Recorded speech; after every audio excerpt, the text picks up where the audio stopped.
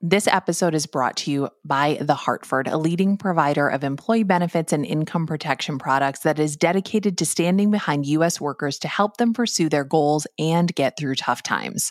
For more information about The Hartford, visit thehartford.com/employee benefits. We've also got a link in our show notes.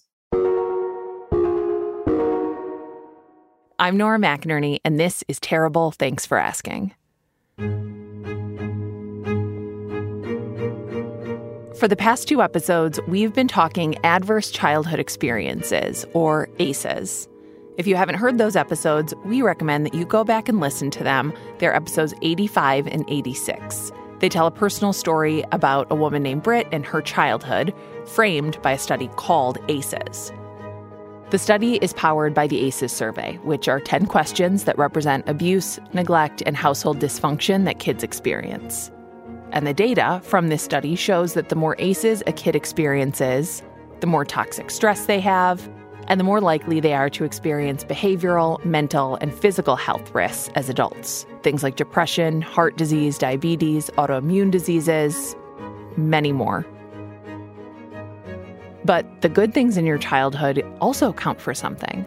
Some of those things can be protective factors that help a kid process and understand their ACEs and give them the best chance to not live out their most risky futures. So why is all this important to know about? Well, because this is not happening to one child. The story of childhood trauma is a global story, and this episode is about going big. Because there are currently 2.2 billion children in the world, and actually my oldest just turned 18, so it's 2.2 billion minus 1 people under the age of 18 on our planet. And most of those 2.2 billion people will experience at least one adverse childhood experience. That means that it is, or it's going to be, your kid or a kid in your family or your friend's kid or your kid's friend or all of them. When those billions of children grow up, they are going to shape the health concerns and epidemics of the next 30 years. And what we know from all this research is that what we do right now to protect and empower kids can have an impact on those future health issues.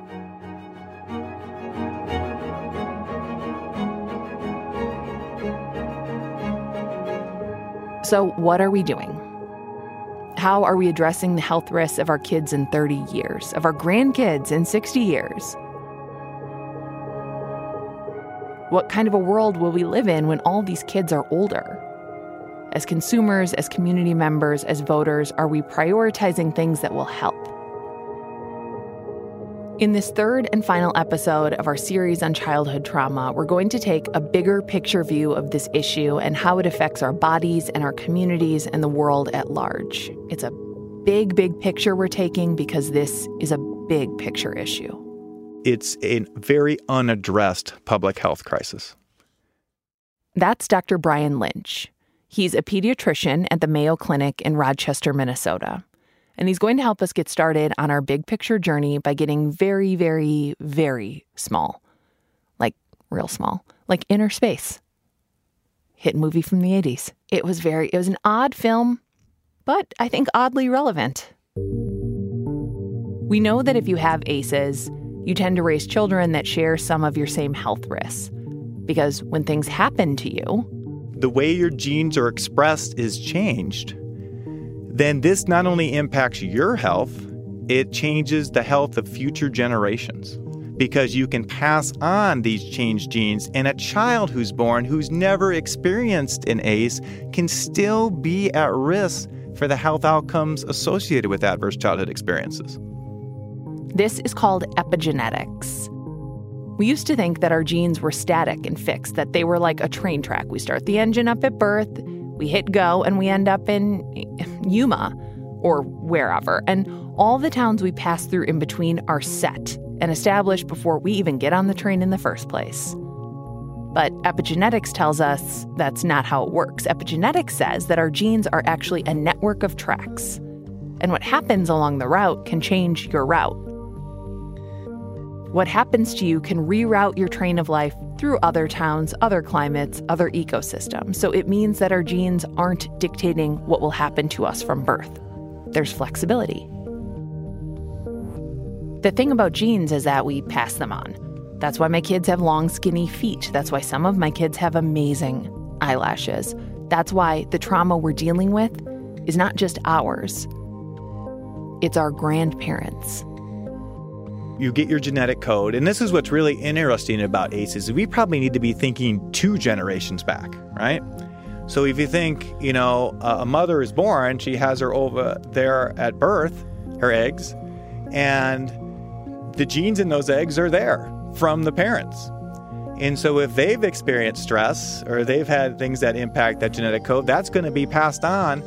So these are intergenerational concerns. As if we need another reason to just rag on the boomers. Now, they're messing up our kids. I'm joking. I'm 100% joking, Mom. This is not your fault, but I'm kidding. I am saying, though, that thinking about your own genes this way might help you even understand why your parents are the way they are, or why their parents were the way they were, not just because of what they went through, but because of what's been in their genes. And this isn't me saying that you are now doomed because of the things that have happened to your grandparents. The way your DNA can be expressed can be changed, and it can be changed by positive experiences. And those positive experiences can then decrease your risk. And understanding which specific gene changes do what, we're a long way from that. But we do know that you can mitigate or counteract the impact of those ACEs by promoting those positive experiences. That's great news. That's such good news. Go home and buy your kids some cotton candy. Give them a nickel to take to the penny candy store. I don't know what century I'm in right now. That is great news, but to do that, you need some awareness. You need awareness of yourself, of where you come from, of what you're doing, and why you're doing it. Beyond genes, we pass things along culturally as well. A habit or a tradition was established generations ago to solve a problem or a stress or a struggle, and that problem went away, but we still do those habits or traditions anyway. Therapist Brandon Jones talked to us in the last episode about resilience. You remember Brandon? I'm kind of a unicorn. Black male therapist, we barely exist. Born and raised in St. Paul. So this time, he's helping us understand this passing on of trauma with a story. So during the holiday season, there was a family, and they always cut their hams in half. And the story goes like this. So one generation asked her mom, why do you cut the ham in half like that when you cook it? And mom says, that's because grandma cooked it like that. And then she said, you should ask grandma why she cooks like that. So the girl goes to grandma. Grandma, why do you cook your hams like that? And she said, oh, that's how Big Mama used to cook them. You should ask Big Mama why you cook them like that. So then she goes and asks her great-grandmother, hey, Big Mama, why do you cook the hams like that? And Big Mama says, well, back in my day when we had to cook the hams, we had a small stove, so we had to cut it in half to cook it. But what happened? Big Mama taught her daughter to cut the ham. She taught it to her daughter, and now she's teaching it to her daughter how to cook the Christmas ham, right? But the thing is, what has changed? The stove has changed, but the habit and the cultural custom was still there. I think that ends up happening a lot as well in families that have trauma, is that one generation goes through the trauma. They don't get an intervention, but things start to change around them. They pass that on to their kids, they pass that on their kids, and they pass that on their kids. So if we think of it from that point, that transmissions theory point, chances are if you have a high ACE score, you can end up putting your children in situations where they have high ACE scores as well. It's awareness of the fact that you're even cutting the ham in half that can help you make different choices and pursue healing, that can help you reroute that genetic train. But awareness is not just about you personally. It takes a systemic awareness to affect change. And that's really hard to accomplish because in America, at least, we interact with a lot of systems, and they don't all interact with one another.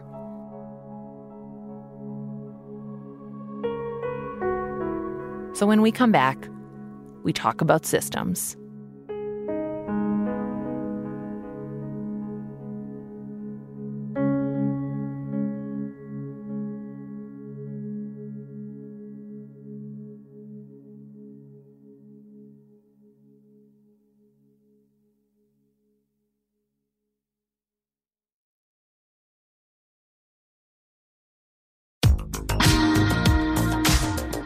Hi, everyone. I have a podcast suggestion for you. If you like the sound of two women talking, which is my favorite sound, it's called listening to the Forever 35 podcast. Am I still 35? No, but I was when the show started 6 years ago. There are 6 years of episodes.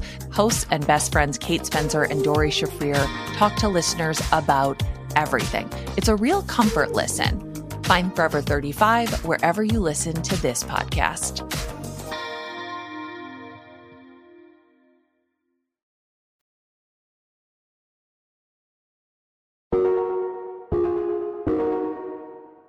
We're back. We've talked about childhood trauma on a personal level, a genetic level, and a cultural level, but there is a part of this on a bigger scale. To really understand what we can do, we have to think on a systems level. Adverse childhood experiences can't be solved in a clinic or a hospital. And traditionally, sectors like healthcare, public health, schools, childcare, early childhood organizations have all done great work, but in specific silos. And those silos haven't necessarily always communicated or collaborated in the way that they need to promote the most efficient and effective outcomes in children. That's Dr. Brian Lynch again. If ACEs tells us anything, it's that things are connected. What happens to you as a kid is connected to how you're doing as an adult. So to work on an interconnected issue, we need to have an interconnected approach. So what does that look like? Well, over the past decade, Dr. Lynch has been heading up a group that works in Olmsted County, Minnesota, to connect and coordinate care for children. That group is called the Communities Coordinating for Healthy Development. It involves members of public health, Rochester Public Schools, Head Start, early intervention, different providers at Mayo Clinic, and volunteers in the community. One of the people who works on this project is Margene Gunderson.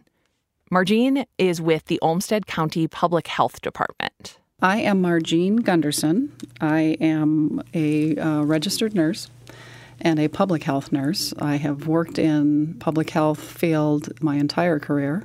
So, like Dr. Lynch said earlier, most of our healthcare exists in silos. I mean, think about it. Does your dentist know what you talk about with your therapist? Does your ophthalmologist know what issues you're working on with your gynecologist? Do any of these people even know that the others exist? And if they do they all sit around talking about you?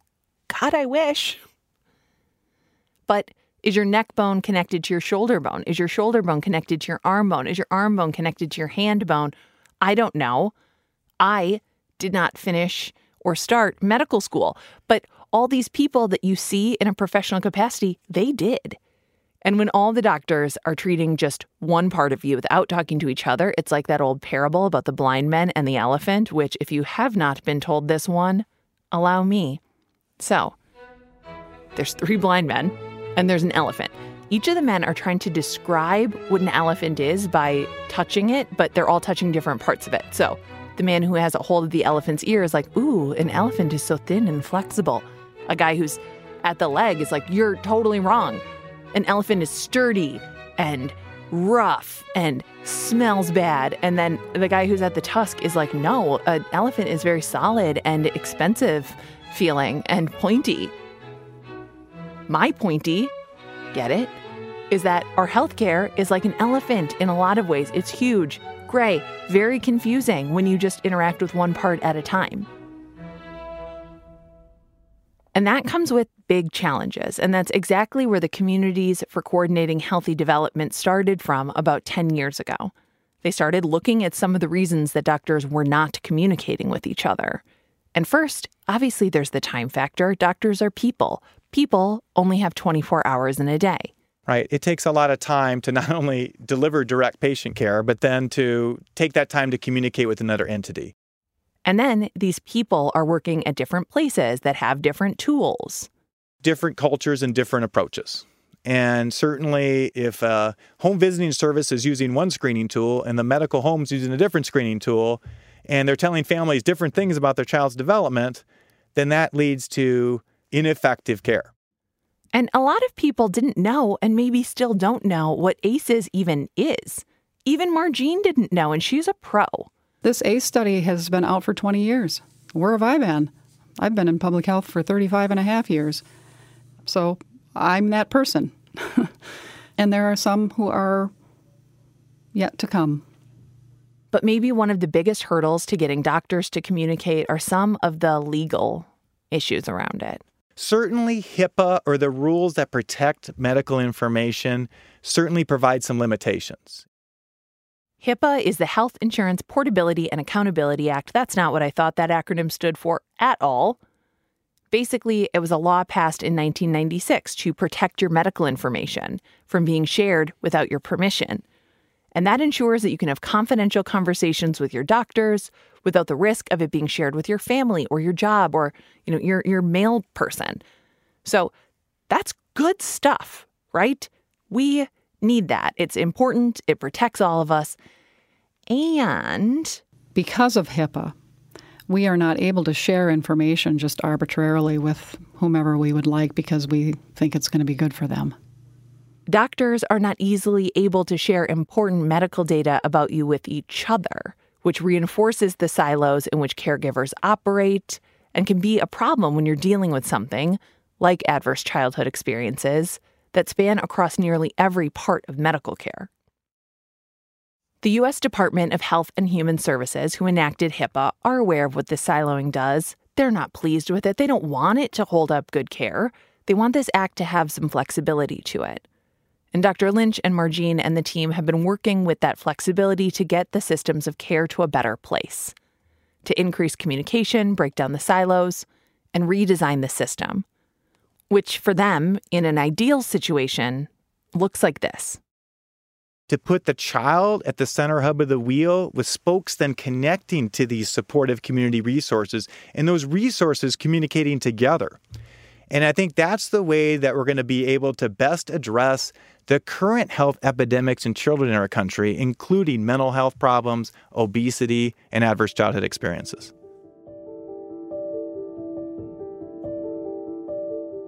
So how do you get systems to talk with one another? Oh, meetings. Oh, you're going to need meetings. You're going to need to collaborate, share tools, adjust that paperwork.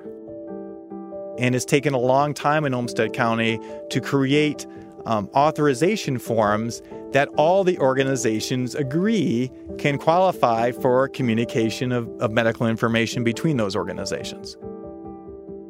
Everyone had to chime in with what would work for them to share, in what format, to still comply with HIPAA, but to help put that child at the center of the wheel. They've had to change forms and paperwork, decide on how to effectively communicate with patients and with each other. If we knew our family was going to go see, say, Dr. Brian Lynch on Tuesday and something had happened in the home on Monday where we could just quickly send this communique to him.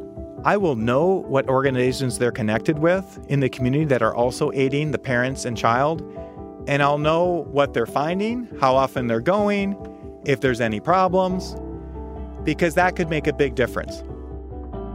A system like that gives a lot of power to the patients as well. If you're working on a parenting issue or a health issue with a public health nurse, they can update your pediatrician on the progress you're making. As a parent, oh my God, there's so much information as a parent. Doctors are asking you stuff about your kids, and you're like, I honestly don't remember. I mean, I believe that he is saying words and eating foods, but if he's not going to do it in front of you, then I really can't. It's just there's so much. Having more professionals know what's up in your life and in your kids' lives and supporting that, sign me up. So then the family gets sort of this reinforcing piece as well to sort of say, nice job, that, because before this is how this worked for you, and now that you are working on this, this is how this is working, and your child is going to have a different experience than you had as a parent, right? So it's just connecting the whole thing and making it more fluid. The system is not perfect yet, but they've had some really interesting successes. One example is in Olmsted County schools, dealing with stress and bad behavior in classrooms. The teachers have been frustrated, students have been frustrated, parents have been frustrated. So to work on this, public health nurses and social workers are collaborating to teach a social-emotional learning curriculum. We're teaching, second graders how to recognize when their brain, their amygdala, is getting fired. And these students know the big words, and they use the big words. They can recognize stress, and then they practice these, meditative or relaxation sort of techniques that take just minutes to do so that they can help themselves self-regulate. Remember Brandon's story about cutting the ham? This is second graders looking at themselves and their behavior and being like, wait, why are we doing this? And as an adult woman who just learned about the amygdala and struggles with mindfulness, I know it has value for me as an adult. And Olmsted County knows it has value for kids, too. The results are very clear that there is a definite improvement in the way people are able to self-regulate and calmness in the classroom.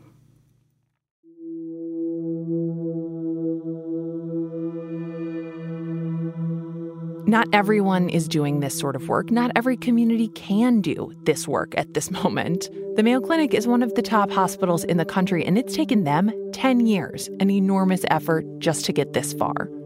And there's farther that they need to go because Olmsted County is just one little county in Minnesota. Every community's different for strengths and weaknesses in terms of how it can help families who've experienced adverse experiences. So we need to develop local systems, and that local systems need communication and collaboration between the medical home and these community agencies. Each community is unique in terms of the issues that it self-identifies, and so then the solutions then become more independently driven within communities, despite the fact that there may be some similarities, across the nation. Because every school district, every public health organization, every healthcare organization has different things they need to authorize sharing of medical information. So far, we've talked about how to do our best for kids who have experienced ACEs and how the systems can be adapted to better help those kids. But when we're talking about systems of care, we need to expand even farther and talk about the systems that give people access to systems of care. We need to talk about how we can use these social systems to help prevent ACEs in the first place. Because for all the people thinking, well, doesn't this just come down to people needing to take personal responsibility for their actions? Isn't this all a matter of someone's personal actions and choices? No. We have good evidence that high-level policy changes like supporting programs that aid expectant mothers and parents of young children, like home visiting or parental support programs, or quality childcare and preschool for all. These are things that can both prevent adverse experiences and counteract their impact. All of the good choices and personal responsibility in the world can't prevent ACEs when there are so many larger things at play. To prevent ACEs, you need to have a family that is supported by a community larger than yourself. And the U.S. can be a really hard place for some people to find family support. And you don't just have to take my socialist word for it. It's actually the Center for Disease Control that lists 21 concrete ways we can be preventing ACEs right now. They say, basically, support our families. We should have a ribbon color for that. Support our families. Put it on bumper stickers. Give me a sticker. Give me a magnet. Give me a T-shirt. Give me a trucker hat. What color would that ribbon be? Hans suggested a puce, which I think tells you everything you need to know about this public radio producer. That he even knew puce was a color. Frankly, I was like, I had to Google it. And the results were inconclusive. Anyways, there are a lot of things the CDC says we can do. From increasing economic opportunities to changing social norms to make bystander intervention more common. But the one thing I want to focus on today is parental leave, paid parental leave. Kids are expensive, and so is taking care of them. Not having childcare is not an option if you want and need to keep your job.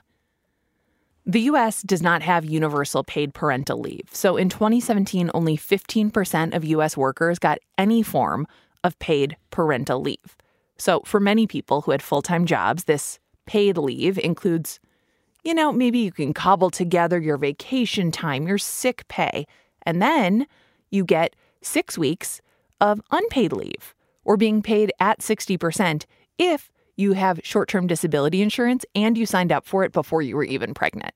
So 15% of people got paid any amount of money to spend time with their newborn baby or newly adopted baby or child. 15%, which means that 85% of people did not.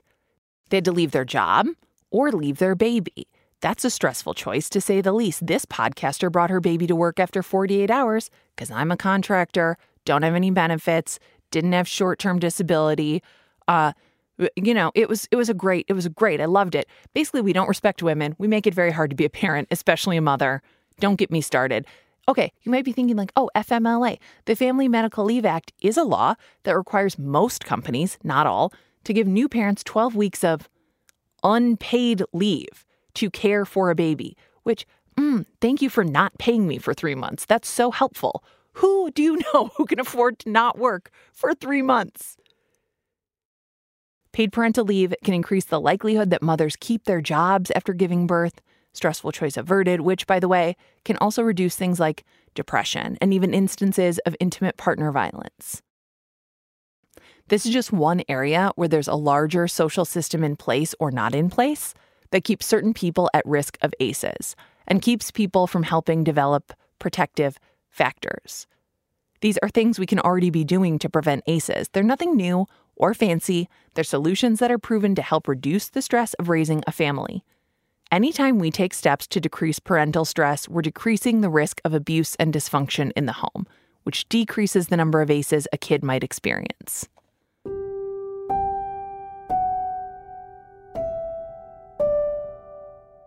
Because the estimates are that the effects of abuse and neglect cost the U.S. economy $401 billion annually in criminal justice, child welfare, special education, healthcare, and productivity loss.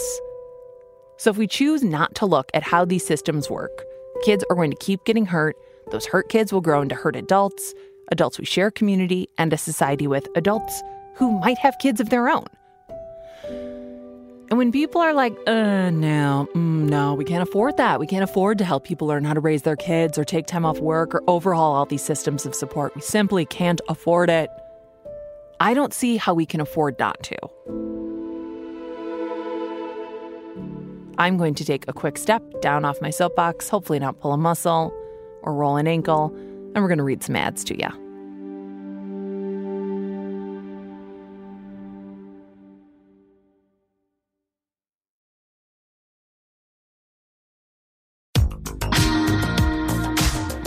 Hi, everyone. I have a podcast suggestion for you. If you like the sound of two women talking, which is my favorite sound, it's called listening to the Forever 35 podcast. Am I still 35?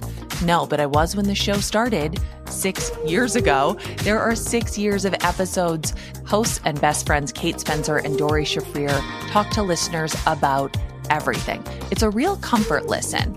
Find Forever 35 wherever you listen to this podcast.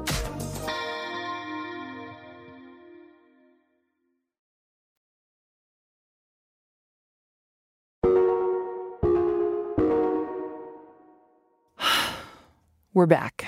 I really did have to breathe deep after that one.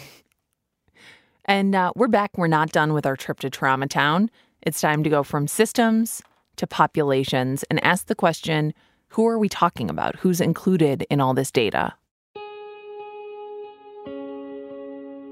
So, Brandon Jones, who we met earlier with the story about Christmas ham, Brandon works with traumatized kids. He actually studied under Dr. Felitti, who conducted that first ACEs survey.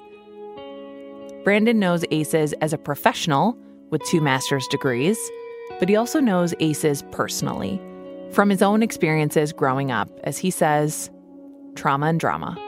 Personally, I grew up in a household full of trauma and drama. That's how I explain it to people. Born to a teenage mother. She had me a couple weeks after graduating from high school. Ended up with a stepfather who was abusive, seen a lot of domestic violence as a kid. Thought he was my real dad till a couple weeks before my 12th birthday. Family secret came out. Grandma let me know, hey, that's not your dad. Your dad's this person. You're going to go meet him on your birthday. Yep. Whoa, trauma, right?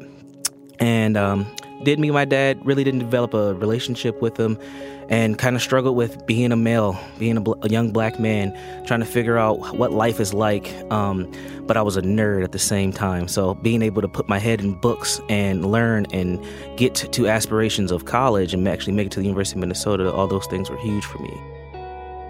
Brandon eventually realized that he wanted to be a therapist.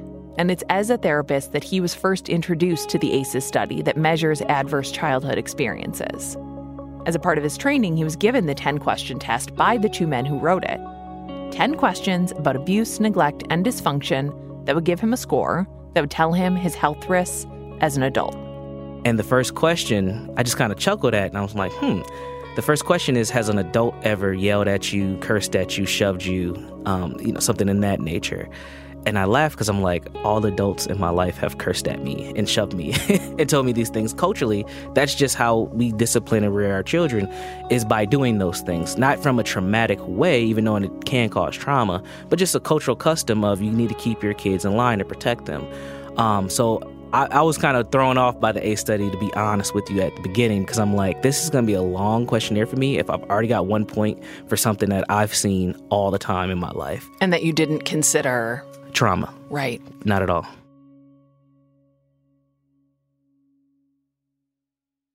Brandon had a lot of questions after taking that ACEs questionnaire. Like, the people who were the subjects of the original study. Who are they? And why were these the questions that were picked? Because there were other things that happened in my childhood that were not asked on that questionnaire that I do consider traumatic. Growing up in poverty, growing up in a neighborhood with a lot of commotion. And what I mean by that is like sirens, people talking, living in apartment buildings where there's a lot of people up and down stairs, just living in an urban environment. Myself, I did not grow up in foster care, but I knew a lot of kids who did. And I think that that's a traumatic marker for a lot of kids as well. Being bullied was not listed on there. Those things happened to me. Those things are not on the ACE questionnaire at all. I grew up poor. I grew up on WIC, food stamps, and Section 8.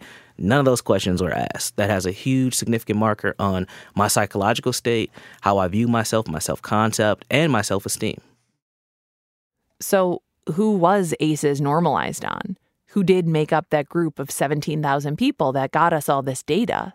Who was included? The ACE study was normed on middle-class white folks. The average age on that study was 57 years old. All these folks had a premium insurance, Kaiser Permanente. Those folks were white. 75% of the people of the study were white. Unfortunately, we live in a system where white folks have become the standard to the point where they don't even see themselves as a culture. It's just like, I'm just white, right? And no, you have issues. The study was designed around the population it was studying, so the questions reflect that, which means that there aren't questions about things that affect other groups of people. The limitations of the ACE study are real, and they're acknowledged by the original authors. We spoke with Dr. Vincent Felitti, who ran the study, and he agreed, yep, there need to be more studies that include more questions and ask questions of different populations. And while nothing has been done that's as big as that original study, there have been some things that have expanded the scope. In 2013, a study was released from a coalition in Philadelphia that was looking at what ACEs looks like for an urban population. And they expanded on the 10 questions in the original study. Have you ever been bullied? Were you in foster care? Do you feel like you live in a war zone? That's what they called it. They had several questions that were designed to be answered from someone who has come from an urban environment. And what they noticed was the ACE scores ended up being higher than the original scores due to the fact that these folks experience trauma different. Adding these questions adds important cultural context to the original ACEs study. It expands on that work and gives us more context about what's affecting people without them even realizing it, about where our systems could intervene or change. And the work continues. Most states in the U.S. are doing their own ACEs research, and new findings continue to emerge as we include more people and learn more about how this affects us all. But more work needs to be done. Because this isn't just a problem for one demographic of people or the people in one geographic area. This is a problem that spans the globe. ACEs don't care about language or geography or religion. Kids are everywhere. ACEs happen everywhere. And the effects can be felt everywhere. When we talk about a global health crisis and a survey that was normalized in the U.S., What does that mean for all these many communities outside of the original ACEs study? How are we making space for any ACEs that those children are experiencing? Especially children who are experiencing the things we view as systems when we see them on the news: mass migration, war, famine, genocide. We can't speak for all children and all countries and all populations, but we can ask our neighbors. Here in Minnesota, we have the largest Somali population in the United States. Some of this population includes refugees who were resettled here after the Somali Civil War around 1991. Some have immigrated here or been born here. The Somali population is a huge part of Minnesota, a backbone of Minnesotan life. So how does a refugee and immigrant community like the Somali experience ACEs and childhood trauma? We talked to Dr. Ahmed Kari. My name is Ahmed Kari. I am from Somalia, and I have been practicing as a mental health practitioner for the last 13 years. I have an advanced degree, doctoral degree in psychology. It's called PsyD. And I'm also licensed as clinical mental health. I have been working with the community for the past 10 years in providing psychotherapy, assessment, and also consultations. The majority of patients Dr. Kari sees are Somali, with some patients from other communities. And he mostly works with adults, some adolescents, and a few children. I see trauma, I see oppositional defiance, I see ADHD, and I also see conduct disorder when I'm working with adolescents and children. Sometimes I would see depression. For adults, is mostly, if I'm working with immigrant communities, it will be PTSD, post-traumatic stress disorder, depression, psychosis, and here and there of substance abuse. The trauma I see in the immigrant children or adolescents is the one that has been transferred from their parents to them. Most parents that are from Somalia have had exposed to the life-threatening situations in Somalia, like the civil war, famine, immigrating to another country. So they have been exposed to a lot of hardship. And that they carried that with them when they settled in the refugee camps in the neighboring countries. So these kids have inherited that stressful situation from their parents, even though if they were born here, they carry that with them. It manifests in a way behavioral dysregulation in a classroom setting, isolation, lack of identity issues. All of those signs can be traced back to trauma. Imagine the epigenetics within a kid whose parents and grandparents have experienced extreme poverty, civil war, and fleeing their country of origin. The U.S. government does require domestic medical evaluations to screen the health of people who immigrate from other countries. But the results of the mental health portion of that screening aren't always comprehensive. Like, if somebody points out that you're cutting a ham and you don't need to, and you're not even from a culture that eats ham, you don't have the context for the situation. We perceive mental health in a different way in my community. And that's because we don't have a lot of terms in our language. We used to, and we still do, I think, call it like possession of demons. In our community, the way we treat it is through traditional healing. So we go see the imams in the mosque and who would read Quran. The idea of talk therapy helps you, it's new to them, and they don't buy it so easily. And we know that when we're talking about mental illness, really you cannot operate on it. You cannot bandage on it. If somebody has a stroke and you tell them you need to go to physical therapy, or teach them again how to lift a pen, that's fine with them because that's a physical illness. But it is the same thing in the mental health, mental illnesses. Like you need to do that kind of therapy to be able to learn skills, to understand, have an insight of what's going on. That's once you get to America and someone points out that you're cutting ham in half for no reason. But refugees and immigrants arrive here to a whole new language and context around mental health, which can be totally different or non-existent in their country of origin. And if they do know that they're cutting a ham, maybe they're not comfortable acknowledging that. Maybe ham is not a topic in their culture. Stigma is huge in the community. That's another barrier, It's like people can know me, I'm crazy now. I'm going to see a doctor who's a brain doctor or who's, a therapist, and I'm seeing it because my family or me too, myself, I think I'm crazy, So, and what do we know about the crazy people? We just sort of degrade them. We call them names. We call them you're retarded. You know what I mean? So stuff like that hurts the community and therefore prevents them seeking help that they need.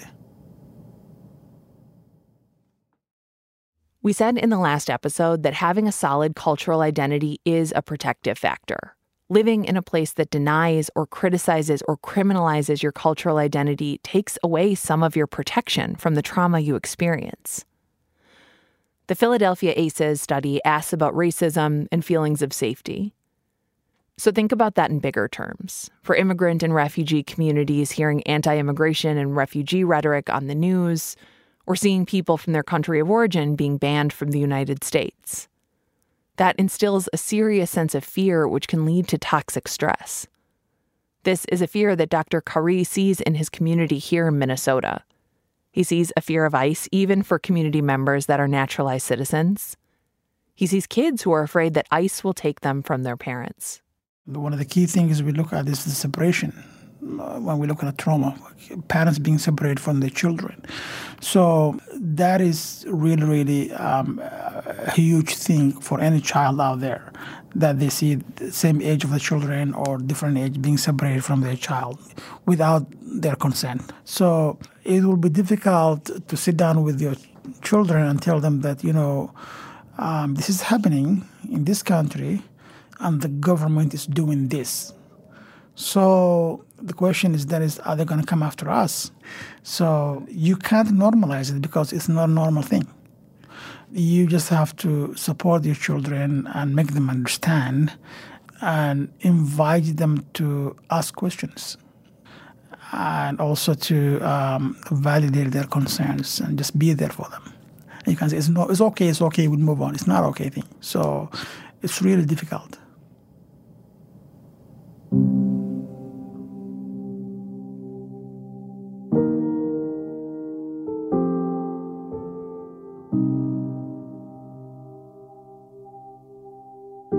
At TTFA, we have said before that it's not about comparison. Nobody can actually win the trauma cup. This is about context. Childhood trauma is relative to the community you're living in, no matter where you live in the world. So we're looking at systematic trauma systems. These trauma systems are huge, and they're normalized on people who look like me and live where I live. I couldn't count them as an ACE because they would never happen to me or to my kids. They didn't happen to my grandparents or my parents. Expanding on that ACEs study, recognizing the adverse experiences outside of our own is a way of helping us build more empathy and more humanity. We started this series by looking at one childhood, and now we've successfully bummed you out by making you think about the millions of traumatic childhoods taking place all around the world at this very moment. You're welcome. We started this series by suggesting a small shift in attitude towards the people around us, shifting the question from, what's wrong with you, to, what happened to you? And now, we just leave you with a whole new pile of questions. Because the more aware you are of ACEs, the more you see them all around you.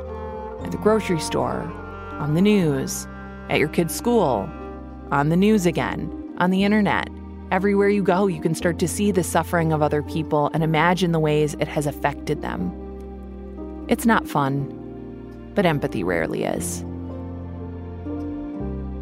We here at TTFA are wrestling with the same questions you're probably asking yourself. Questions like, okay, now what?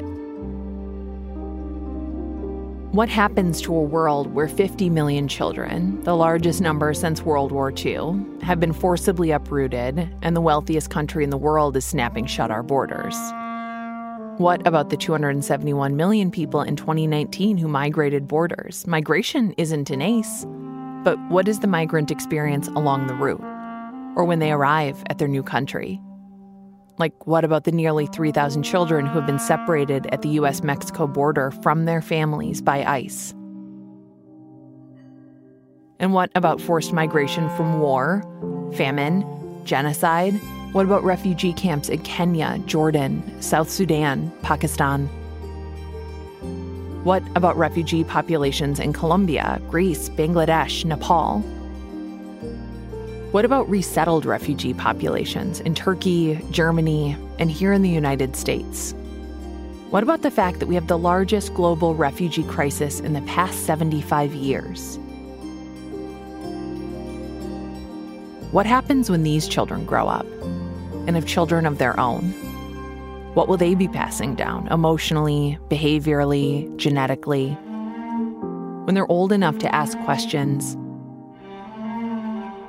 what will they ask? And what answers will we be able to give them?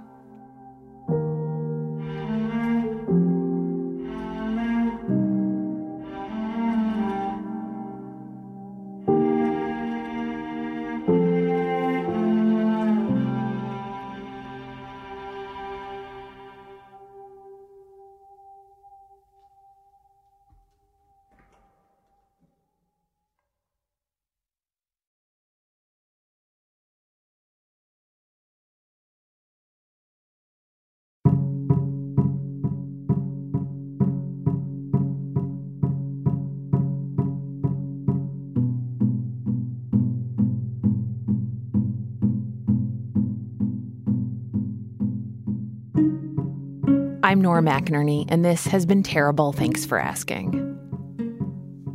Hans Buetow is our senior producer. Marcel Malikibu is our associate producer. Hannah Meacock-Ross is... I had a good title for it the other day, and I forgot it. Shit. Project manager. I mean, it's a title. I think it could be better. Jordan Turgeon is our digital producer. Our editor is Phyllis Fletcher. Megan Palmer is our vegan intern. Special thanks to Lauren D., Sam Chu, Jacob Maldonado Medina, Tracy Mumford, and Janae Herron.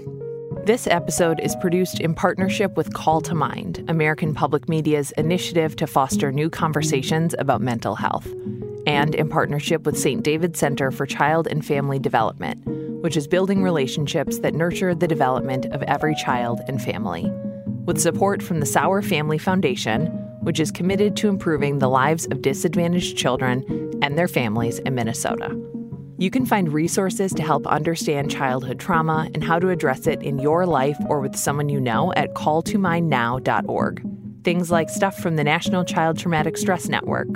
And let us know how much this series helps you understand how what happened to you affects who you are. That and more at calltomindnow.org. We are taking a break from publishing for a couple weeks to work on some more stories for you. Months, turns out. Months. Just a couple months, but it's not really a break. We're going to be working. Don't worry about it. We will be back, unless we're not.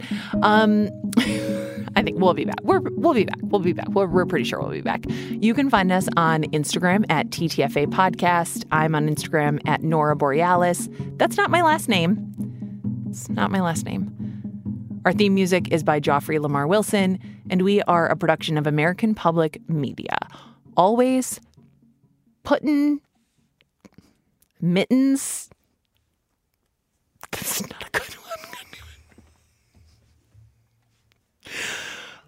I truly am so bad at this. I don't know why I persist in attempting. I can't think of a single word that starts with A. I'm going to cry. Oh. That's not American. I'm like, American Public Media is what it actually stands for. Wow, what a thrill. American